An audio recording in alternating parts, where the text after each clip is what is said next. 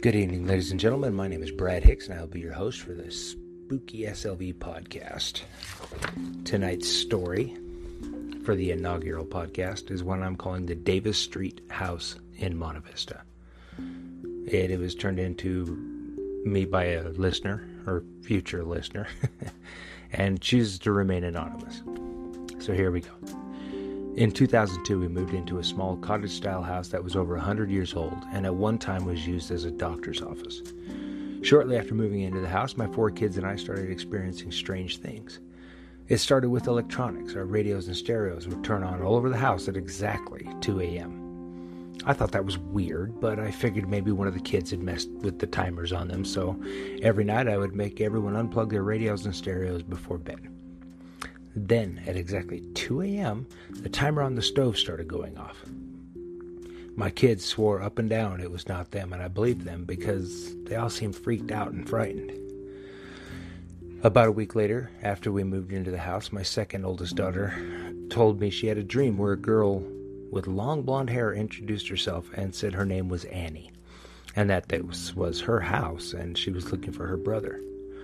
I did not think much of that until my son came downstairs in the morning about a week later and told me the exact same story. He did not know about his sister's dream. He also said the blonde-haired girl called herself Annie. The next thing that happened is that faucets would turn themselves on. We would go to the store and come home and find the kitchen and bathroom sinks on, and even one time the bathtub. Now I was starting to get a little spooked but we did not have the money to move, so I tried to downplay things to my kids to keep them from being scared. Over the next several years, things escalated, and I will tell you some of the things that happened. As I mentioned, things started getting weird right after moving into the house, electronics and water turning itself on, etc. I told my next-door neighbor about it, and she asked a prayer circle from her church, the Nazarenes, to bless the house.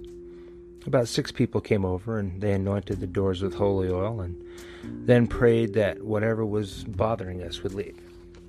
I was hopeful that this would work, as my kids and I were starting to get scared. Sadly, the opposite happened. Things got worse. Now we started having things move.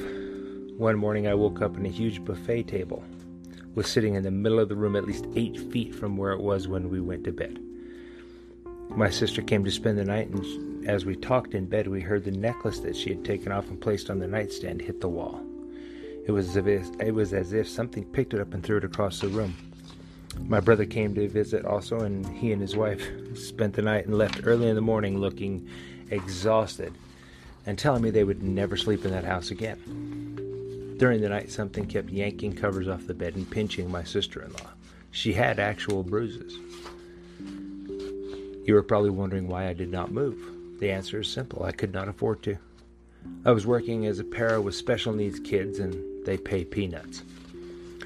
For the most part, whatever it was in that house never hurt my kids or myself, up until the incident right before we finally left. There are so many stories I could tell you about stuff that went on in that house. One of the most interesting is this one. My daughter was working on her science fair project in the upstairs bedroom. This was back in the days when computers used floppy disks.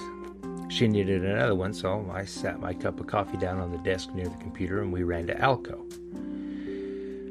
When we got home, we saw something that defies all the laws of physics. My coffee cup was still sitting exactly where I left it, but was empty. The coffee was splattered all across the ceiling of the room, literally from one end to the other, and yet there was no coffee on the desk or walls. Unless they have repainted that room, the coffee stains on the ceiling are probably still there. I have to say that although all of these things were frightening, we did not feel like anything there wanted to hurt us. More like things a mischievous child would do. Remember in the last story I mentioned the girl Annie? So when things happened, we would usually just say something like, "Good one, Annie," and try not to get all worked up over it. I'm going to skip to the last thing that happened in that house, the straw that broke the camel's back, so to say, and what caused us to move. My son had a bedroom upstairs. I think he was 15 when this happened. Rachel and I stayed up late watching movies, and when she went upstairs to go to bed, we heard a whispering sound coming from my son's room. She turned on the lights, and my son was curled up into a ball whispering, "Help me." My daughter went to him and he literally jumped on her. He was so afraid he could not even speak. We tried to calm him down and he told us that something was lifting his bed in the air.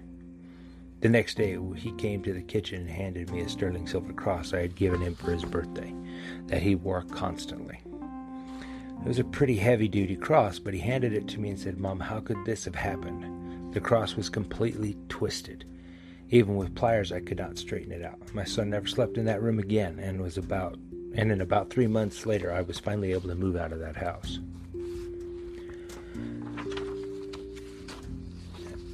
Now, I think we're moving on to a new story here from her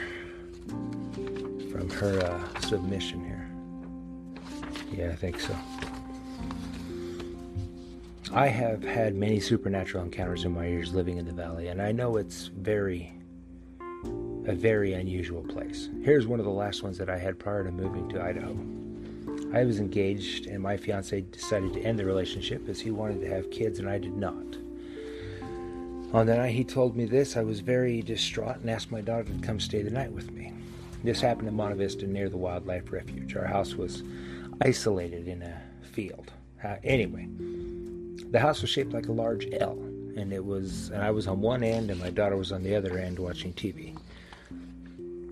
Around 2 a.m, I heard a loud knocking at the door. Strangely, it was coming from a side door that we only use for bringing in firewood. I went to investigate, and my daughter was already there asking, "Who is it?" The knocking grew louder, and we both kept asking who it was, with no answer. Now the door began to shake as though it was being kicked, and we ran to the bathroom and locked ourselves in and called 911. Suddenly, the knocking started from all 3 doors in the house. It was so loud the 911 dispatcher could hear it, and she was starting to panic. "Do you have a weapon? Do you have some way to barricade the door?" Sadly, the answer was no to both questions. By this time, my daughter and I were in tears. It literally sounded like our doors were being kicked in. It only took about 5 minutes for several police and state patrol to show up with their sirens blaring. We hugged each other in relief and listened as the men walked around the house with their flashlights. Then we heard them knock and say, "Open up, it's the police." We went to the door and stood about 6 very confused-looking officers. It had snowed a couple of feet that night, and they said they had walked the perimeter of the house and had found no footprints. This was only the beginning of a series of events and a haunting that was truly terrifying. I posted about the beginning of the haunting that occurred outside of Monte Vista. Let's see where she goes. I often think those of us with ancestral roots in the valley seem to be especially prone to having weird things happen. Also, on my mother's side, I'm 1/8 Apache, and I believe many Native Americans have a foot in both worlds. Anyway, the day after the incident with the knocking at the doors, things got really spooky. I asked my daughter to stay with me for a few days, as I was pretty shaken up with what had happened the night before. We slept in late the next day, and then we woke up. We found pieces of jewelry hanging from the doorknobs. We did not put them there, and they were not there the night before. Later in the day, we noticed that lights were flickering. The weird thing is that it was not in the whole house, just in certain rooms. My daughter's little Yorkie mix, Toby, was with her and he kept growling and barking at something in the kitchen.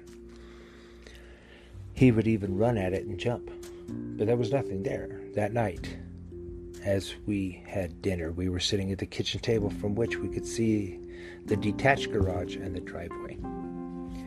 My daughter pointed out that the back light of the garage was on. The crazy part of this is the switch had never worked since we had bought the house. We watched as the light came on several times, and then the lights in the front part of the garage came on. We decided to go out with flashlights just to make sure that nobody was out there.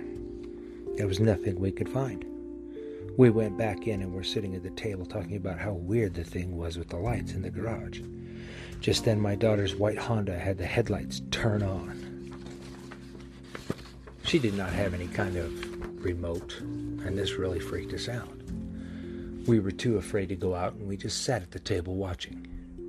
Eventually, the headlights turned off, and then my car, which was parked behind hers, had the interior lights come on. We were seriously freaked out. But what can you do in a situation like that? It was not like the police could have helped us. To make a long story short, it took a couple of months to sell the house, and during that time multiple things happened on a daily basis. Things like stereos turning themselves on or a phone ringing when there were no missed calls. This was not our first experience of living in a haunted house. We spent 8 years living in a house that was off the charts haunted, which I will tell you about later. The weird thing about this haunting was how quickly it started. We had lived in that house for 3 years before my fiance left, and nothing scary happened except for a couple of small things. Like seeing shadow people, and one time my fiance and I were in bed watching a movie on his laptop when we both heard giggling coming from under the bed. When we looked, there was nothing there. But these things were rare. However, after he left, something else arrived. Not a day went by that I did not have to deal with paranormal stuff, and I was very happy that house sold rather quickly, and I was able to move out of the Maui. I have often wondered if the woman who bought the house had similar problems, but my intuition tells me that the house itself was not haunted, but something dark that feeds off negative emotions. This showed up when I was in a very dark place in my own spirit. Now, that's a couple of stories from, as I said, an anonymous lady who was kind enough to share her stories. I've always loved stories, ghost stories, paranormal stories, anything spooky or odd. I always love them. So, being that this is the first episode, it's going to run a little short. But I'm going to ask that anyone listening, please feel free to send in your stories. If you wish to remain anonymous, we can do that. If you want to have your name known for the story, we can do that as well. I will have you email the stories to me, if you would please, to irondragonforgedesign@gmail.com. Iron Dragon Forge Design is all one word, all lowercase.